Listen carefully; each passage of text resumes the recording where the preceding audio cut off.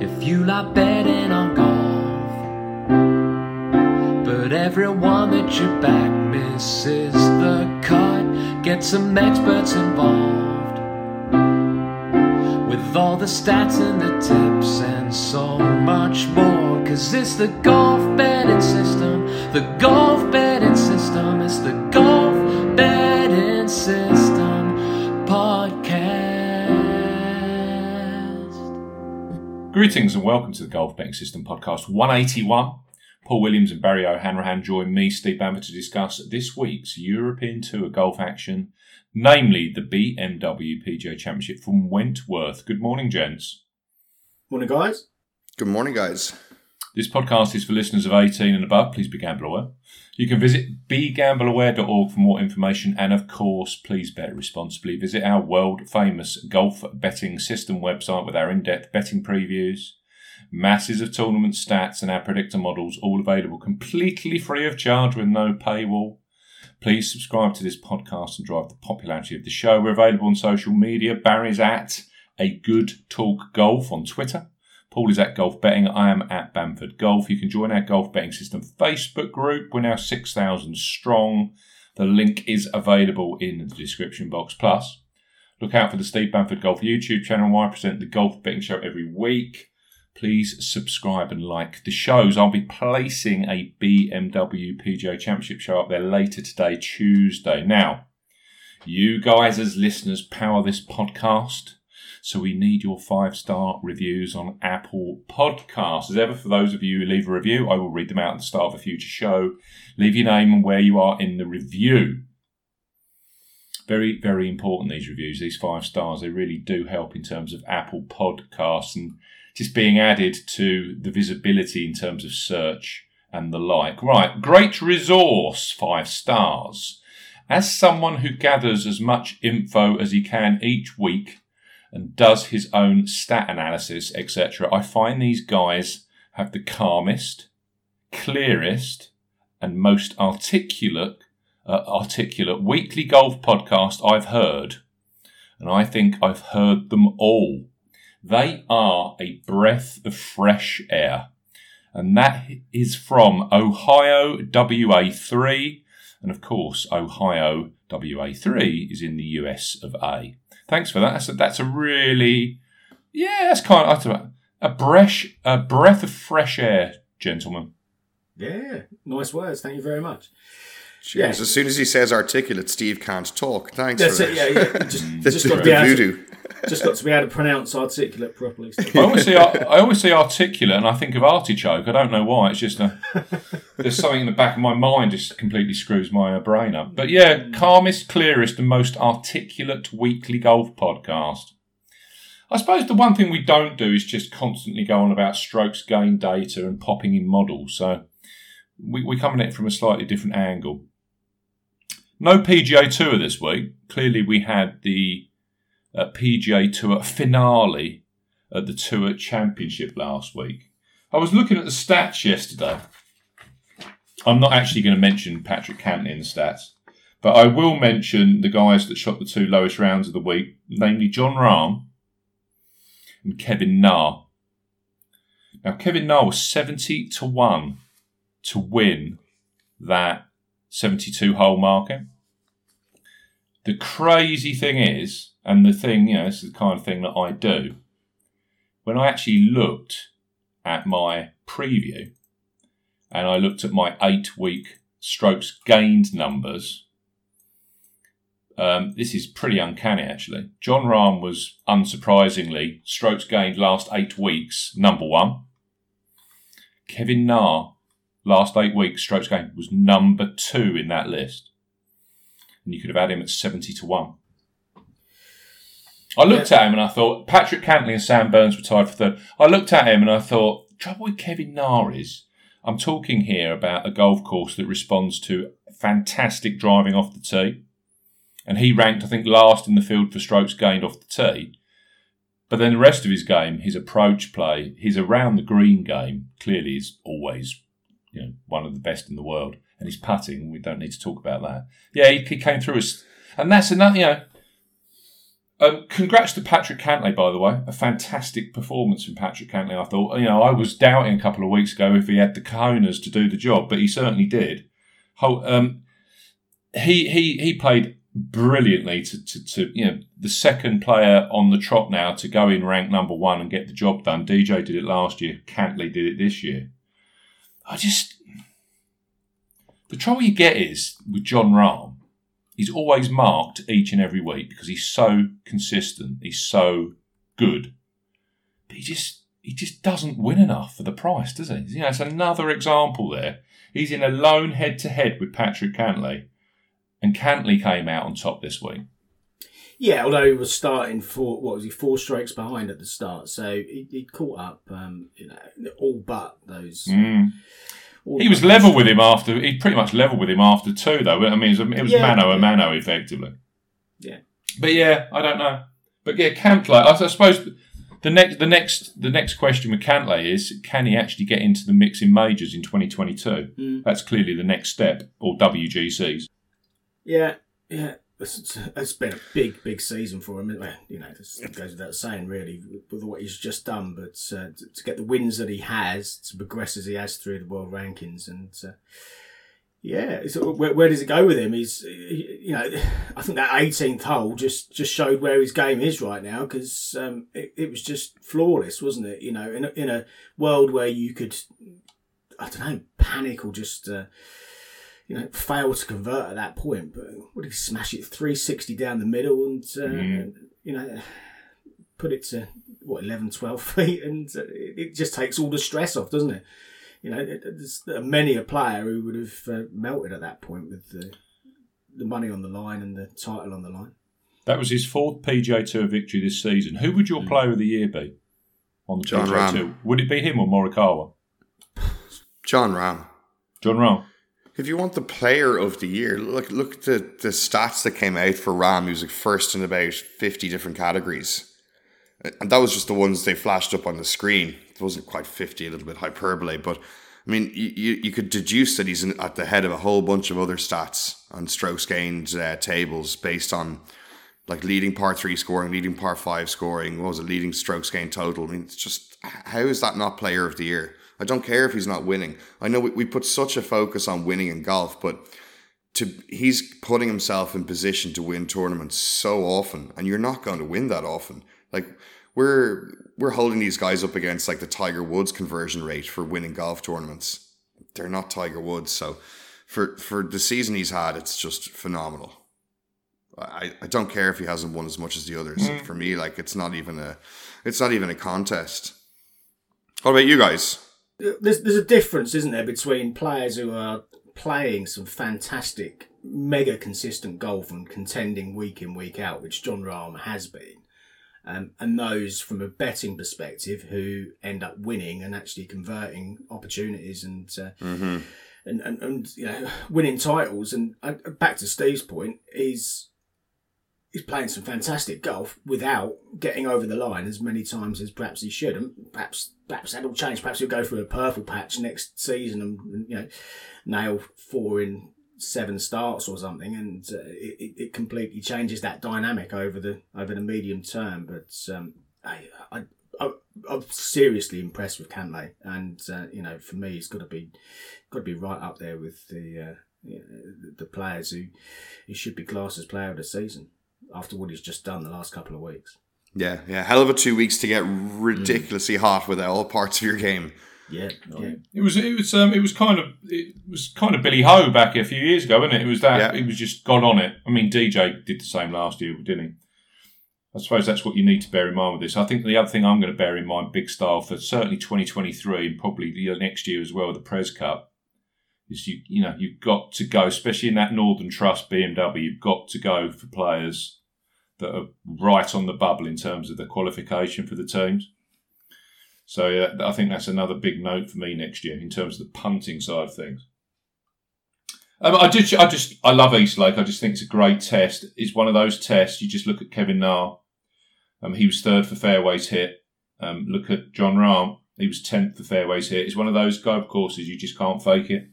Speaking of Na, Steve, just earlier you said that Na ranked last in strokes gained off the tee.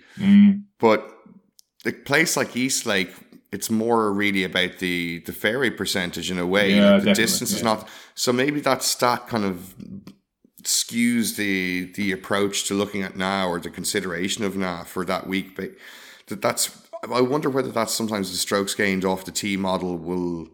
That's just a not so useful stat on given weeks where you know it has to be about fairways hit. I think so. I agree with that. Clearly, strokes going off the tee is more about distance than it is about fairways hit. Yeah. So yeah, it's clearly a critical part of Eastlake. I mean, Cantlay, Rahm and Nah, top 10, 10 and 3 for fairways hit. They were above the 60% mark. Then you had someone like Tony Finau who's just slashing about like he usually does, apart from the week he actually won it. A few weeks ago, he was 44.6% fairways hit. So yeah, and he come down. You just can't do that around Eastlake. It won't tolerate it. I think the releasing greens, that gnarly Bermuda. I was amazed actually. I said to Paul, I was watching coverage first thing on Thursday, and those greens were releasing already. So they must have some phenomenal sub-air on that golf course, because we know how much rain that Atlanta took in 3 months.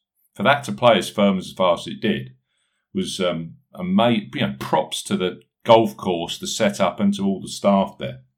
Phenomenal. Shows you what can happen when you don't have the local fire department supporting your course setup. The heat over there can dry these out pretty quickly. They clearly didn't have the Georgia Fire Brigade there every morning. Yeah. It was incredible, wasn't it? What can actually, when a ball actually releases when it hits a green. Incredible stuff. Now that takes us on quite neatly to Ryder Cup. I know it gets incredibly complex for Europe. We might cross that bridge in a short while. If we're looking in terms of Ryder Cup now, and tomorrow, Wednesday, I believe, Steve Stricker will announce his 6 captain's picks. I'll run through them quickly. Cantlay is at 6, so he qualified. So Finau 7, Xander 8, Spieth 9. I mean, for me, there's not even a debate there. English is in 10, Paddy Reed 11, Daniel Berger 12. Do you see any of those? Or do you see English or Berger potentially getting dropped for a Kevin Na, for example? Or do you just think, my own gut feel is he'll just go with this, he'll go through 7 through 12 and that's just the way it's going to be? Well, then what's the point of having the 6 picks? And there was plenty of noise about Kevin Na potentially getting one of those spots on the back of his performance last week. Where does he sit now, Steve, in that list? He sits in that list 19th spot, which I find quite incredible, really. What would you put like Kevin Na ahead of Scotty Scheffler or Sam Burns, who are playing excellent golf and are longer off the tee going to a golf course that's quite long? I'm not saying Kevin Na can't play Whistling Straits, and I don't think they're going to stretch it out every day. It's just, there's a lot of guys that you have to make phone calls to say, yeah, sorry, I'm picking Kevin Na ahead of you. That just makes that job a little bit more difficult for Stricker. But 3 weeks ago, everybody was screaming for Kisner. It's just the Twitter fanfare, just the groundswell happens when somebody pops up. The Barstools Brigade. But it's not even that. It's just like the fans of that particular player are going to press even harder for the case and start talking about them getting on the team. Yeah, and I'll say this. Listen to this from the 11th of July. John Deere Classic, Kevin Na, 2nd. St Jude WGC, 23rd. Wyndham, 2nd. Northern Trust, 8th. BMW, 17th. Tour Championship, 72-hole joint winner. Yeah, that's a phenomenal run, isn't there? There's a first, there's a second. I know it's not a real first, but there's a first, a second, the 17th and the 23rd in the last 5 outings from Na. Yeah. I remember Ryan Moore a few years ago. He was caught in the same boat. I think he actually got a pick in the end, didn't he, Ryan Moore? Was that the year that he went in a playoff at Eastlake with Rory to win the Tour Championship? Yeah. Yeah, but and Rory beat Moore in the playoff. From memory, Moore didn't play a great deal in the actual Ryder Cup itself. And No. if you're gonna put a player in who's been playing well and there's a bit of noise about him, and you put him in the team as a pick, and then he plays the singles and one other match. You're almost doing it just to appease the fans or appease the public. Back to Barry's point, do you get more strategic and tactical with it at this point, where you're saying, well, let's marry up the course and the conditions and someone who's likely to actually play this course well, who I want to play for a minimum of 3 matches potentially, and slot him in instead, even if he's outside the top 12 or even further down that list. It's a big dilemma to work out how that goes, and that the very fact he's got 6 picks does make that it brings that conversation into the equation. I think I said to you last week, in our predictor model, last 5 years rolling, Kevin Na has no points whatsoever on a par 72 format.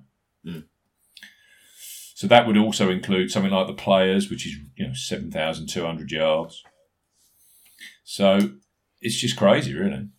Yeah, well, that'll change after last week because that was 72, wasn't it? But no, par 70 last week. I was at 70. Sorry, East Lake's always a 70. That's the thing we know, isn't he? He's a short course specialist. 70, 71. Yeah, cool. 72 struggles. I just genuinely think he'll go Berger through Finau for the picks. It's I mean, it feels like, okay, 7th, 8th, 9th, Finau, Schauffele and Spieth are just, there's no way he's not bringing it. They're all going for sure. Harris English, if he's not picked, it's just bonkers decision because he's been playing so well, the golf of his life, and he's plenty long enough. And so the only 2 kind of ones, for me are Reed and Berger. And the question number 1 is Reed fully recovered from whatever he was ill with? Berger's gritty. I'm not as big as fan as a player, but like he's so gritty. Like I'd hate to play him in match play. Yeah, and of course Berger's good friends with JT and Spieth. I just think it'll happen. I can't see Kevin Na jumping from 19th and getting a pick. Just can't see it.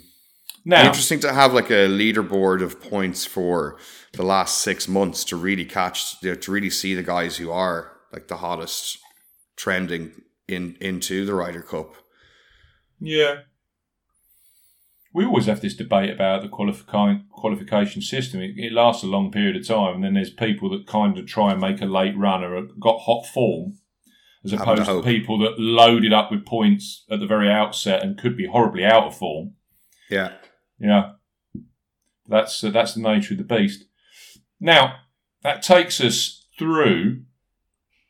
one thing I was going to say. You did say this last week, Barron. You did say there would be a potential for the 72. I think the bookmakers had a bit of a coup last week. You think it through. From what you were saying, Paul, Nicolai Højgaard, he wasn't even being priced up on Monday when you actually went live with your tips. Is that correct? It wasn't even in the field, yeah. Wasn't even in the field? I spotted Højgaard in the field when the tee times came out, which was late on Tuesday, and I checked back through at that point, and he'd been added as a late invite. So by the time it started, not all of the bookies had priced him up. A few had put him up around about 100 to 1, but not many. And he went on to win the golf tournament. So understandably, there's a few punters feeling a bit aggrieved this week because had he been in the field, there'd have been a case to back him. He'd been playing nicely. Yeah, he'd been playing some consistent golf. His brother had won the week before. I think most people who've observed and previewed and commented on golf on the European Tour over the last few weeks have been speculating as to when Nicolai would kind of get himself up and running in terms of wins and start catching his brother up potentially. Because you go back historically, he was the one of the twins who was probably seen as the more likely to be the most successful out of the two when they were younger. And at that point, he was losing 3-0 to his brother in terms of titles, but But yeah, he held it together. Fantastic birdie on the last to take the title, and very few punters are on him. I mean, I've had people contact me and email me in the last couple of days about the situation. You know, when was he added to the field and the like. But yeah, to answer your question. It was late Tuesday, which is disappointing. It does happen, doesn't it? You know, we've seen it happen over on the PGA Tour where people have placed. There was one where, you know, someone who gets in as a late alternate. Once a year, on one tour or the other, something like this happens. See, when it's an alternate and you knew there was a potential for that player getting in the field, then you can have evaluated that already. But Hogard was an invite, so. You know, he wasn't even on any of the preliminary lists when they published. It was just kind of, well, let's slot him in and give him a start. And fair play to him. You know, they're talented boys, both of them, and they're going to rack up a lot of titles if they carry on the way they are. At the age of 20, 4 titles between them is very, very impressive. So you had Hurgard. I mean, my pronunciation, I've really got no chance with that one. What is it? Articulate. Piglet. And then on the I won't even go there. Tour Championship, you know, a load of people were lumping into John Rahm to win that at 4-1. So 4-1. Cantley beats him. So that did the bookmakers a huge favour. And then in the 72-hole market, as you kind of mentioned, Barry, the tie rule came in because you had 2 of them taking home the pot, Nah and Rahm. 70-1, and I think Rahm was 6s or might have been 7s. 7-1. That'll hurt you. The bookmakers had a bit of a touch, really. Yeah. It's the Eastlake is interesting, and I wonder if this is just recency bias, but are they setting up the course in a way that makes it a bit like it is a difficult challenge to chase down the leading guy or the leading guys going into the week.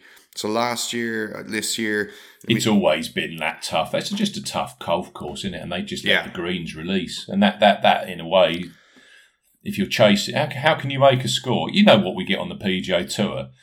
You get it so often, don't you? Especially on a Saturday, you wake up, you've got a couple of players in the top 5, and then you think, oh, we're sweet here, and then all of a sudden, someone random who pretty much just, you know, scrape through the cut, shoots a 60 or something on Saturday and vaults to the top of the leaderboard.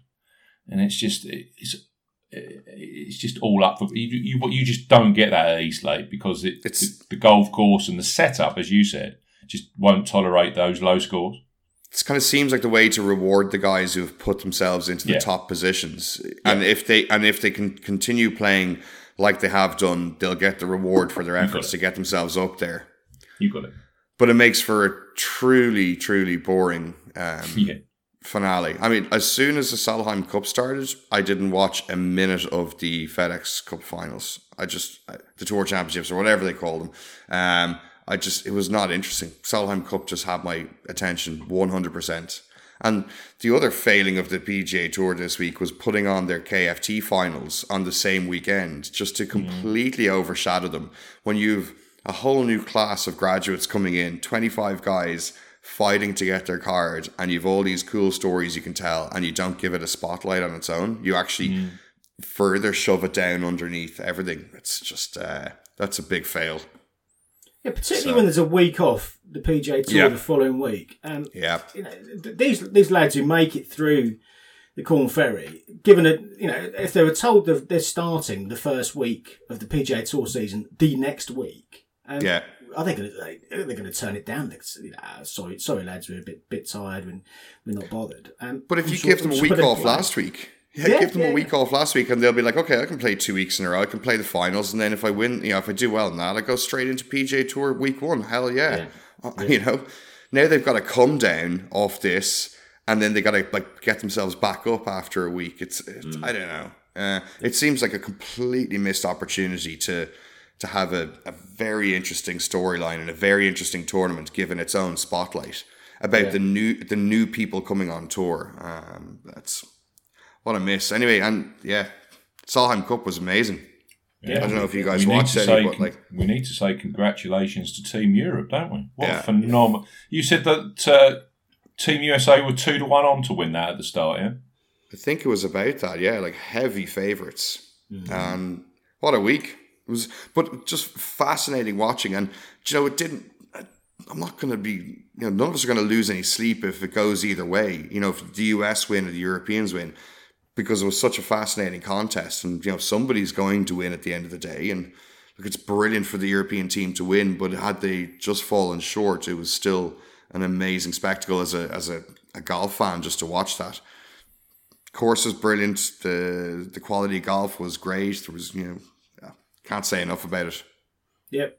And it sets Team Europe up for, what would have been seen to be an unlikely double at the Ryder Cup in a few weeks' time. Mm-hmm. It does kind of... it's a bit of a shot across the bow of people that just think, it's all about world rankings and, USA are going to dominate because they've got the 11 of the 12 best players in the tournament. Yeah, it doesn't quite work out like that, does it? There's a brilliant Fried Egg podcast there a few days ago with, I think it's Garrett Morrison and Joseph Lamagna talking about the setup for teams and so on, and a few misconceptions that are out there about the best composition of teams and so on. Yeah, but look it up. It's a good listen. Okay. Interesting. I'll be putting that on later today. Right, BMW PGA Championship. Now, in the old days, chaps, this used to be the premier event of the European Tour, and it's got its challenges now, isn't it? With a lot of these moneyed events. We've got the DP World Tour Championship down in the Middle East in December. You've got the ones that start early. Abu Dhabi's always absolutely loaded in January. There's some decent fields, even. I wouldn't say Saudi, but Saudi has a loaded field in terms of the invites they throw at the problem. In terms of quality, yeah. Field depth, clearly not at all. But yeah, for me, the BMW PGA is always it's the European Tour event that I look forward to the most. I suppose that helps on the way, that we all attended in 2019. You and I are attending this year, Paul. Yep. We'll be there on Friday. So if you are listening and you're on the property, if you want to get in touch with us, Paul's at Golf Betting, I am at Bamford Golf. I'm sure we could potentially meet up for a beverage at some point. We can talk about failing golf bets for a period of time. I could let rip about Danny Van Tonder last week. Danny Van Tonder's total collapse. You can I can talk about DeChambeau the week before. It's all up for grabs now. Great. I wouldn't say it's the greatest of fields. I've seen better at Wentworth. I just don't think the timing's helped. There were rumours that a few of the Americans were going to come across. Billy Horschel has, but I suppose Billy I'm surprised not to see Will Zalatoris. He was going on lyrically about how he was going to play in Europe when he finished the Wyndham, but clearly his management team said, "You're better off having a few weeks off, Will." But we've got. Hovland is the 10-1 favourite. Tyrrell Hatton, the defending champion, at 16s. Shane Lowry at 18s. He's got a great record around Wentworth. Matt Fitzpatrick needs to do something in terms of just making sure that Ryder Cup spot, and just to turn his form in general, because he's struggled recently. He's 22-1 with Tommy Fleetwood and Alex Noren, who's been heavily backed in from 25s. Billy Ho at 28s. We've got a very unlikely visitor in the form of Adam Scott, who I don't think he played here since 2005 when I looked it up last night. He's at 30-1. He's level with Poulter. Then we've got Christian Bezuidenhout. Justin Rosen needs a very, very big week, both at 33s. And then Henrik Stenson, Lee Westwood at 40-1, Brandon Grace and Bernd Wiesberger at 45-1. So again, I could go through quite a few more names. It's a very strong European Tour field, very, very strong. Looking forward to getting down there. I will hand you over to Paul, who clearly has been looking at this in depth. The one thing I will mention, there is one bookmaker this week treating this as a major, effectively. Boyle Sports, who have gone 10 places each way, are fifth the odds for the BMW PGA Championship. They are genuinely treating this as a major in terms of the additional places. Well, they're effectively offering 5 additional places for punters this week down in Surrey. And just where Boyle Sports are so far in 2021, this is both PGA Tour and European Tour and includes this week at Wentworth. They have given away 209 additional each way places. That compares to Paddy Power, who are second in that particular league. They have offered 171 additional places so far in 2021 across the Euro and PGA Tours. So Boyle Sports, we mentioned them a lot in the podcast this year, quite rightly.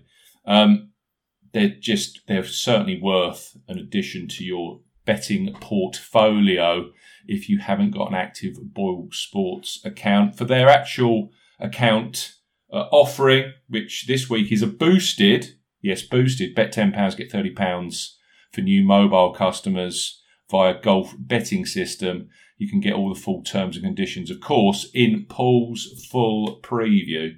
So yeah, Boyle Sports, 10 places each way, and also a boosted. Bet £10, get £30 of free bets offer this week if you sign up via Golf Betting System.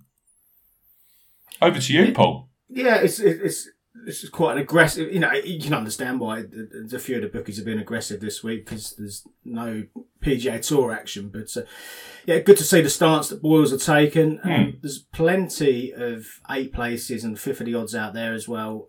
With a handful of the bookies as well for a bit of a balance.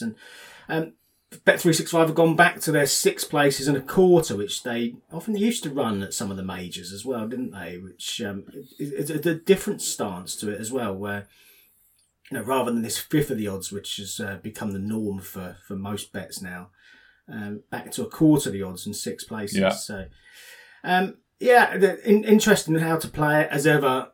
You know, how you perceive the value is up to yourself, and I've taken kind of a balanced approach to it personally. But do shop around, as Steve said. There's some decent offers out there. BMW PGA Championship, then return to Wentworth. Culmination of the Ryder Cup qualification as we've talked through. Rolex Series events, so there's a big $8 million prize fund up for grabs, and with it being a Rolex Series event, of course, the prizes or the points that are up for grabs this week will have a massive bearing on how the Ryder Cup qualification pans out, which we'll get to in a few seconds. I'll just take you through some of the. How background. Complicated is that going to be?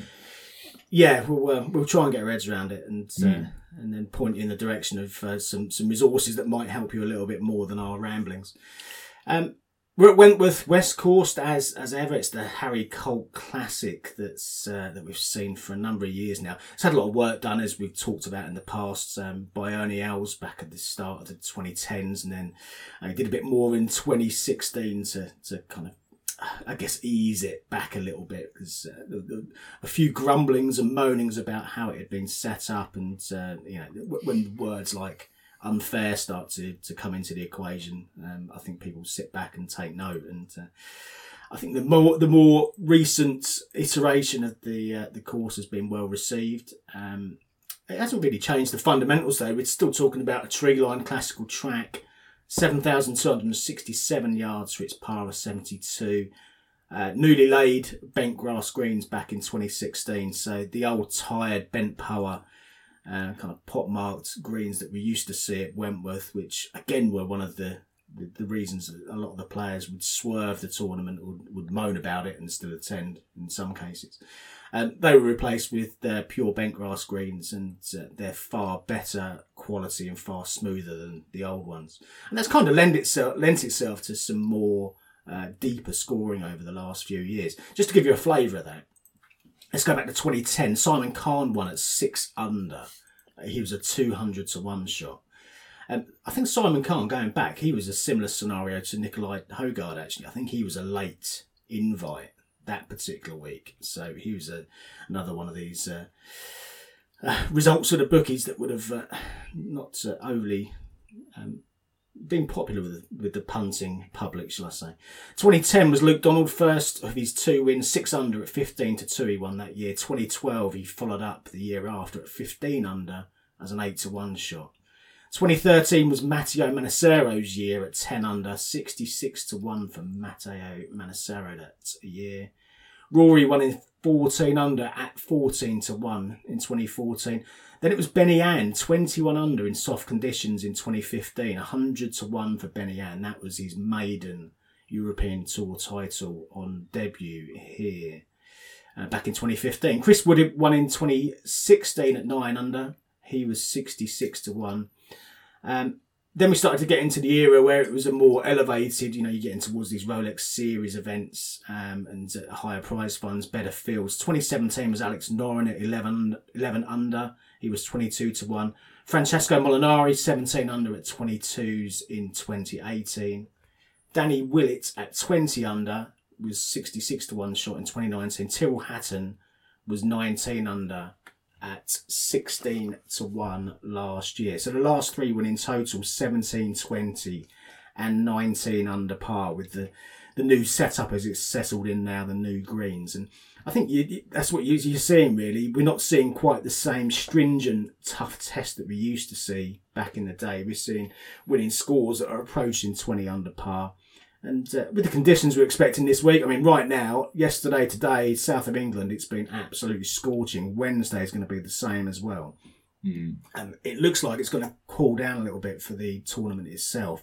But we're still going to have light winds. We might have some showers late on Thursday and Friday, which will soften the course to a certain degree. But I suspect it's going to be quite scoreable again. Generally, with Wentworth, you need a little bit of wind, 10, 15 miles an hour, anything more than that, and it's starting to get tough. Club selection, the wind whistling around the top of the trees, it can make it a pretty challenging test, but we're looking at 5 to 10 miles an hour tops this week by the looks of it. So it does gust around there, doesn't it? Yeah, it does. And just from experience of being there many years. Yeah, and the conditions can change during the course of the day, of course. Yeah, for sure. And if we do get some rain coming in, and there is, again, it doesn't look overly onerous, but there could be some showers coming in kind of late afternoon on Thursday, late afternoon on Friday, and they may be accompanied by a little bit of wind. So there may be a slight bias if that does it does manifest itself that way. But equally, I don't see it having a massive bearing on the scoring this week. And I suspect we're still going to be getting into that kind of mid-teens, high teens, and maybe getting close to 20 under, getting the job done this week. We shall see. And statistically, it's always been a good tee to green test. And if you look at it through the stats of the winners going back to 2010, it's generally a good all-round game, but there's an emphasis on greens and regulation, there's an emphasis on scrambling as well, particularly in the last few years. Now that we've got strokes gained as well, and last year was the 2010 tournament was the first time we really had a good view of strokes gained from the leading players. That brought it out a little bit more in terms of strokes gained tee to green and strokes gained around the green. Tyrrell Hatton, who won the tournament last autumn, he was first for strokes gained tee to green. He was second for strokes gained around the green, which brings it into context. Victor Perez, who was second, he was third for strokes gained tee to green and 11th for strokes gained around the green. So both of those really quite consistent. And if you go through the top five, Andy Sullivan, Patrick Reed, Ian Poulter, all of them were relatively strong for tee to green. Even Reed, who putted absolutely lights out, he was still top 20 for strokes gained tee to green last year. So I think that's one of the key stats. I do think if you've got a good scrambling game, a good short game, you're gaining shots or you're saving pars around the greens as well, then that really does help you to compile a contending score around Wentworth.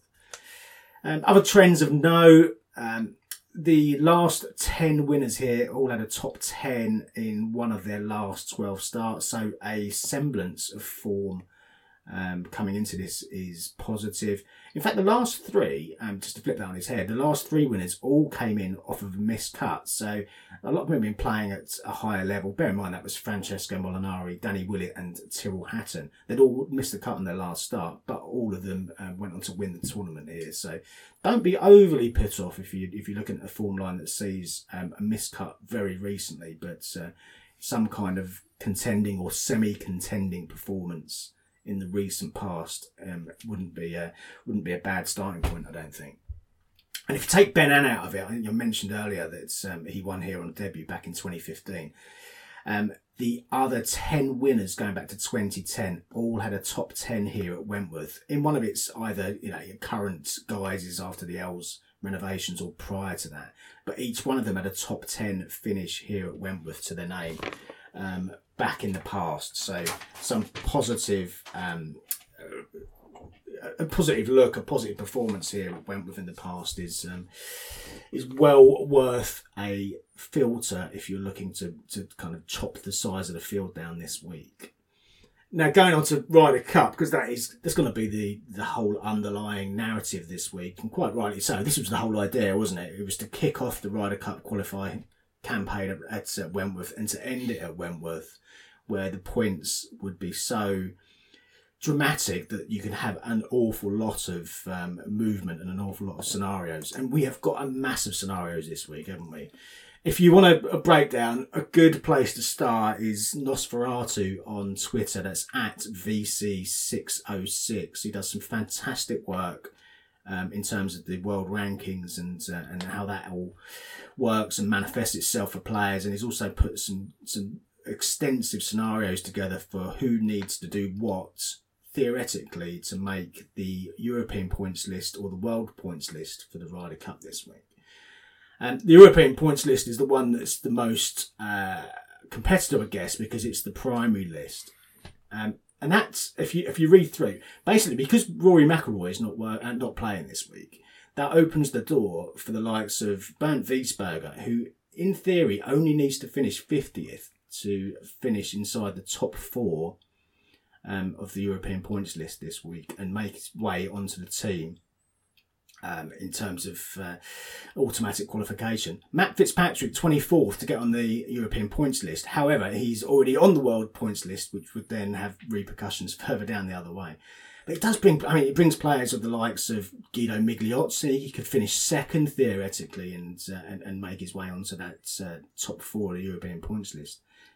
Danny Willett, Matthias Schwab, Ian Poulter, who we're fully expecting to get a captain's pick, but he could still, with a win, theoretically. And I keep saying this because it's going to, depending what a number of other players do, it's going to impact what could potentially happen with these with these scenarios and with these players. But if you want a full breakdown, check it out. It's as I say, Nosferatu on Twitter. There's a lot of players playing for a lot of a potential Ryder Cup start this week, and I think you've got to bear that in mind. I mean, looking through those lists, guys, anything really screaming at you as to some interesting scenarios this week? This is going to be like watching the FedEx Cup finals before they did the modified leaderboard. Where the position in the tournament and then the movement. It's going to be all over the place, but it's going to be interesting to watch. There's so many guys that can get in with a win. Yeah. It's going to be the underlying talking point of everything, isn't it? All the way through the week, and you've got this complexity between the European points list.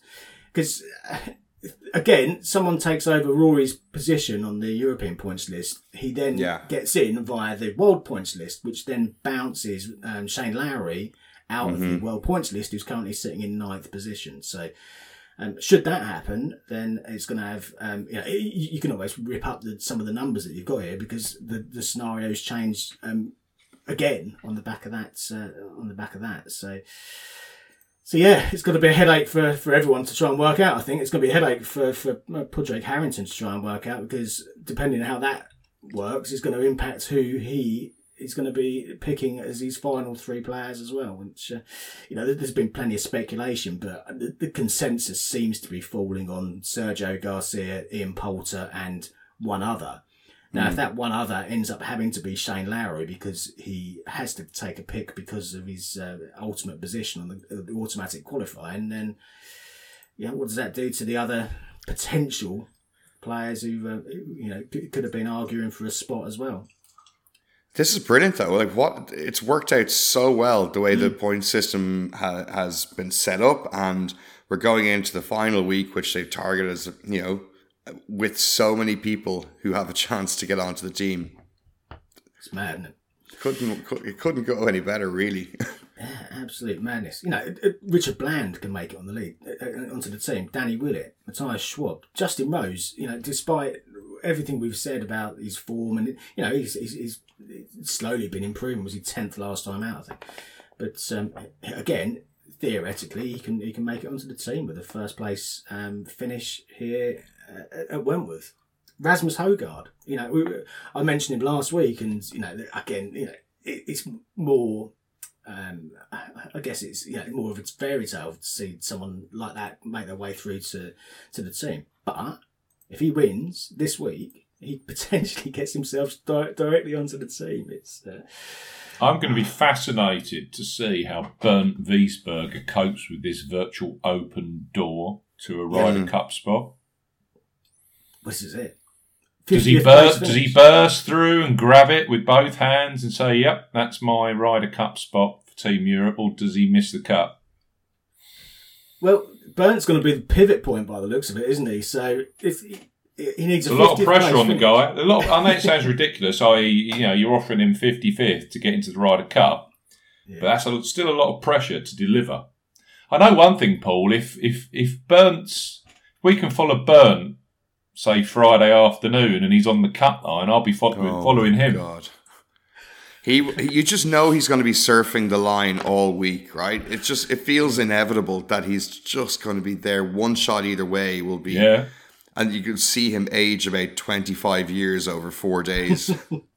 Yeah, no, I agree. I don't think Bernd. My gut feel is Bernd won't make an easy job of it. No. It just feels it'd be too easy the other way, just doing it in a straightforward way and finishing 15th. Yeah.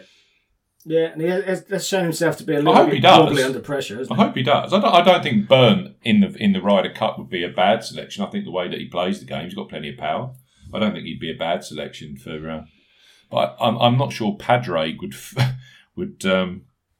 I don't think Padraig would have him in the team if he had a choice. Put it that way. Yeah, no, whether he'd choose to pick him. Yeah. And I don't think if he gets in, I don't think he plays more than twice. But he's a really good player, and we're just being idiots here and kind of saying he's going to be treading the line, and it'll be more entertaining for us in that way, watching somebody cope with that. But don't wish ill on anybody. Hope he crashes through the door. Be good for his career belief to just smash through and just. Top 5, top 6 at this week. Be fantastic. And it'd be good for the team, a man in form coming through. Yeah. With that confidence of having just burst through and I got this. Yeah. It's going to be fascinating. And I, in terms of the players that I've picked this week, I've tried to steer it away from those who are going to be under the most severest of pressure, really. But again, you could argue that there's 20 or 30 of them really who've got this kind of niggling thought that they could actually go and do it. The first player I've gone with is Alex Noren, who sits at 17th on the world's points list. So again, theoretically, a win could get him in, and I'm not entirely sure that that's where he thinks his chances are. I suspect that he probably thinks that his chance went when he missed a putt on the final green at the BMW Championship to take him through to Eastlake. Because had he made it through to Eastlake, he'd have had another event to rack up some world points, and it would have been an opportunity for him to continue progressing, but he couldn't quite do it. That's not to say he's not been playing well, and if you look at his recent form, he's playing stateside, which for a start, with these players who come over to the European Tour, you'll often find a player who's been playing well on the PGA Tour at this what is still a lower level can just outperform many of the others who've been playing continually at European Tour level. So 4th at the Rocket Mortgage Classic, 16th at the Olympics. Actually, he topped the driving accuracy and greens and regulation at the Olympics. So some cracking long game stats. 4th at the Northern Trust, where he was first for strokes gained putting. And 9th at the BMW Championship, I just mentioned. He was 2nd for greens and regulation that week. Had he got up and down on the final green, he'd have made it through to Eastlake, and it could have been a completely different story. But for me, he's got a trending game.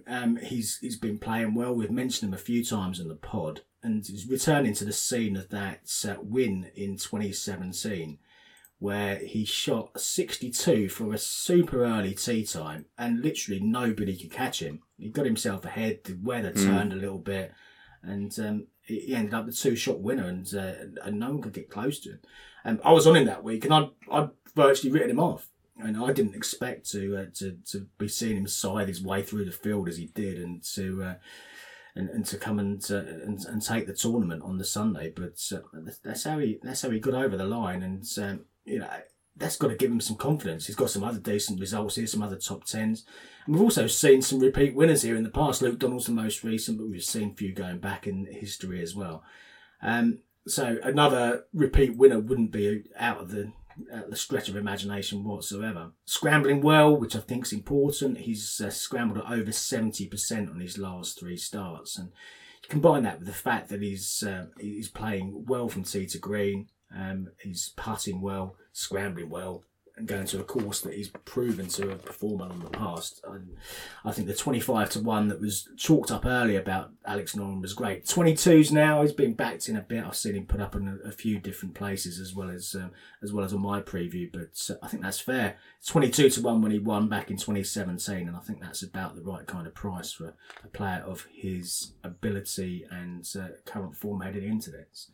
So Noren's in. I've also backed Sam Horsfield at 70-1. Again, he's got the kind of strong long game that I'm looking for here. For the season to date, 11th for strokes gained tee to green, 2nd for strokes gained approach. Other stats, 2nd for scrambling back at the Czech Masters last month, 2 or 3 starts ago. 1st for putting in Kenya, which was on pure bent grass greens that had been laid around 2015. So very, very similar in terms of age and style and composition to this week. And he putted, or he topped the field for putting that week back in Kenya. It's just the Friday performances for Sam Horsfield. It's been mentioned a few times, and I've observed a number of people on him recently, and just shaking their heads when he puts together a 76 or 74 or 77 on a Friday, which is really odd. He averages, over his last 10 starts, he averages 73.6 on a Friday, and he hasn't broken 70 in his last 10 attempts. So perhaps he just needs to lay off the sauce on a Thursday night. That might be the answer. I suspect it's more coincidence than anything. He's been getting off to some decent starts, and then it's just been drifting away, and then coming back and getting himself back into reasonable positions after that. He's very, very close, I think, Sam Horsfield. Won a couple of times in the autumn or late summer, early autumn last year. 15th here on debut back in 2018. He was 3rd going into the Sunday, and he's got those couple of wins since that point. So I think his game and his form marries up nicely to this week, and at 70-1, I think he's worth taking. You go back a couple of weeks in weaker fields, you're talking 14-16-1, which does raise some question marks if he doesn't put 4 good rounds together. But at 70-1, I think you can take a chance. Same price, Richard Bland, I've also backed. And I guess if we go back to the start of qualification for the Ryder Cup, and I said to you guys that Richard Bland had a theoretical chance of making the team automatically if he won the BMW PGA Championship this week, you'd probably think I was loopy. But that's where he is. It shows you how far he's come on, doesn't it? He's in the space of the last couple of years, from the point at which he'd had to go down to the Challenge Tour to get his card and to keep his playing privileges. He's come on leaps and bounds. He's got his win, didn't he, at the Belfry. 478th time of asking that was when he got himself over the line eventually. But I don't think he's dined out on it, really. You look at his results since: 3rd in Denmark, 4th in Ireland. 3rd at the Kazoo Classic in Kent, 5th last week in Italy. Long game's trending nicely as well. His strokes gained long game stats have been really good over the last few weeks as well. And he's got a 5th place finish here at Wentworth back in 2006. 70-1. I think, do you know what? I think that's the first time I can ever remember backing Richard Bland, but I'm quite happy to do so. I think that's a decent punt this week for an each way chance. I don't think Wentworth's a course that overly helps bombers. No. It's a positional golf course. Mm. I think hitting fairways and certainly greens here is key. So Bland fits in lots of ways. Yeah. I also noted I think it was his first attempt here, way back in 2006. He finished 5th. That was his best ever finish at Wentworth. Yeah. He's got that top 10. As I said, if you look back through the recent players who perform well here, then having a top 10 in your locker at Wentworth, even if it's back before the days of the Ernie Els renovation. Colour TV. yeah. It was black and white back then, I believe. Yeah, exactly. back when we were just a twinkling of father's eyes. If you got some kind of form here, I think that looks as a positive on the trends. So yeah, Bland's in. I've also backed Masahiro Kawamura at 90-1. He won as a 20-year-old back in 2013 on the Japan Asian Tour, one of the co-sanctioned events there, and hasn't really pushed on since. But there's certainly been signs that he's moving forward and close to a breakthrough, I think. As he's moved up to European Tour level. Second at the Indian Open back in 2019, 6th in Morocco the week later. Second in Cyprus last year, and more recently 5th at the Kazoo Open, 3rd at Galgorum Castle, and 5th in Italy last week. And again, it's his long game. It's trending really nicely. There's lots of positive stats coming out of his strokes gained approach, strokes gained tee to green, strokes gained off the tee as well. 20th here last year. He was 10th going into Sunday, and I think he's in decent nick at the moment. I think if he's in 10th going into Sunday this week, then I think he pushes forward and at least rewards each way backers here at 90-1 for Kawamura. And finally, I've also backed Fabrizio Zanotti at 200-1, who's an accurate type. He's finished first for driving accuracy 3 times in his last 12 starts. Greens and regulation strokes gained approach have also been strong during that point. It's just not really translated into decent finishes. He's been consistent. He's only missed a couple of cuts this season, but generally it's kind of been mid-division finishes rather than anything that stands out. Saying that, 7th at Rolex Series level, Abu Dhabi at the start of the year is his best finish of the season, which is strong. He also finished 7th here in 2016. That was his best effort around Wentworth. But he's also been in the mix a few times. He's been in some decent 36 and 54 hole positions as well. And was runner-up to Matt Fitzpatrick at Woburn back in 2015. And another one of these tree-lined comparable tests as well. I think he's got the right game for this. And it might, if you look just at his raw form line, there's nothing really that stands out. But I think this is the kind of test where he could push forward and could sneak into a place at 200-1. So Zanotti's in 200s, Masahiro Kawamura 90s, Richard Bland and Sam Horsfield at 70-1, and Alex Noren now around the 22-1 mark at the top for me this week. Any guys or any players capture your imagination this week, chaps? Over to you, Barry. You crack on first. I stuck with Henrik this week. Longer price than last week. He unfortunately got off to a really nice start last week, and things just flittered a little bit. So 15th, not a bad week when things go a little bit off. So no reason to believe he's going to bomb out now. So 40-1, took him on that. He's got plenty of good results around here over the years without a win, but third as recently as 4 years ago. So, bring it on. He can just mash that 3-wood around the place, keep it in play, and let the irons do the talking. So, that was that. I'm with you on Kawamura. I've backed him a couple of times this year. Haven't quite caught him at the right moments, but that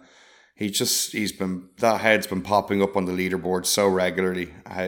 Just at that he's going to win, isn't he? He's going to win one. It's not going to be a surprise when he does. And not at all. His long game looks really good. So you put yourself up there more. Enough times. It should kind of click and convert for you one of the weeks. So he was there again last week, popping up. I was like, damn it, I didn't back him. So no FOMO this week. We're on. And just put a little one on Adrian Moronk as well. I was on him the week that Richard Bland won, which was bittersweet because it was great to see Blandy win, but also a pain to not have Moronk go and get the win. He was very close, but yeah, he's 100 to 1 this week, 8 places I took. So thank you very much for that. See how he gets on. Yeah. I find it very hard to distinguish between the top. Just like one thought was like, I find it very hard to pick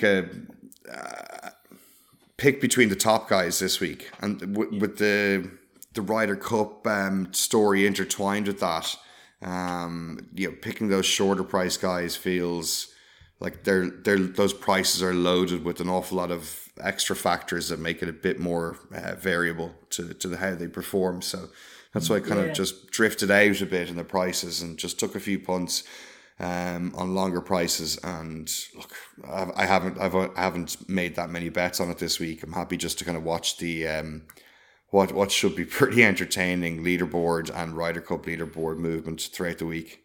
Yeah, at the top, I did think long and hard about Shane Lowry because he's got an awful lot to play for this week. Just had a baby daughter, didn't he, in the last few days, and that can work one of two ways. And I do kind of subscribe to this life events, and whether that's babies or marriages or engagements or whatever, and having an impact on the way that players work, how they perform. It may just be a little bit early, he's literally, I think she was born on the 2nd or the 3rd or something like that, 3 or 4 days ago. Mm-hmm. And, to get straight back into the action after that may be a challenge, but it may inspire him. I don't know. He loves the track, doesn't he? He loves Wentworth. It suits him down to the ground, and seems to perform, pretty much every time he gets there. And I'm sure he'll want to reinforce his Ryder Cup position and defend that 9th place finish, or the 9th place position that he's got currently on the world points list. But I don't know. I just couldn't quite pull the trigger with him and any of the others at the very top of the market. But interesting to see how he goes. Did you see RCB losing his PGA Tour card for next season on the PGA? It's interesting. Yeah. How are players collapsed, eh? Rafa Cabrera Bayer. Yeah, so he finished 20th. It's interesting to see Christian Bezuidenhout who got his card, didn't he? He's got a full PGA Tour card now as well. So. Aaron Rai, Bezuidenhout, Matthias Svab. And then David Skins from an English perspective. And then there was one that I need to do some research on. Bear with me. Who was it? An English guy, Callum Tarrant. So they've all got PGA Tour cards for next year. I kind of agree with Barry in a way. I think there's so much of this Ryder Cup pressure on.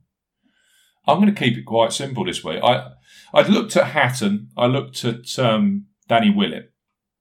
And you look at, and even Francesco Molinari, you look at the guys that have won around Wentworth recently, they'd all had some sort of top 5 strokes going off the tee performances arriving in Surrey. And I do think strong drivers, not necessarily power bombers, but guys that can hit it, straight, true, and gain off the tee have a good advantage around Wentworth. I'm going to be really boring. Also, I'm just looking at world rankings for this. Hovland is the best in the field at 14. Hatton 17, who I think is horribly out of form. Fitzpatrick 26, who hasn't shown a lot recently. And Billy Ho at 28. They're the top 4 in the world rankings in this field. So I'm going to go win only Victor Hovland 10 to 1. I think if he actually play it, and I do believe that there's this huge drop from PGA Tour action at the high end to European Tour action. I just think if this, for me, would be Hovland's biggest win of his career today. I think 11th here on the only time he's played here in 2019. I think it's a pretty perfect course for Victor. He can just plot his way around with that great driving and great approach play. It was also interesting at Eastlake last week. 5th for scrambling, 1st for greens in regulation. That's not a bad combo. He also topped approach play at the Tour Championship. He was first for strokes gained approach, first for strokes gained tee to green at the Tour Championship. I mean, that's an amazing performance for me. He also won in Germany this year, coming off the US Open the week before. So he travelled from the West Coast. So I'm not overly concerned about the travel either.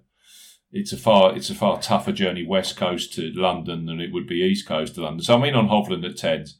I also think Billy Ho at 28-1. I think that's not a bad price for a guy that's the fourth best in the world here. And he was third here on his only appearance back in 2019. If you actually look at Billy Ho, he's been driving the ball really nicely recently. I think he could plot his way around it and has absolutely no Ryder Cup concerns whatsoever, nor does Victor. Yeah, just come over in free roll.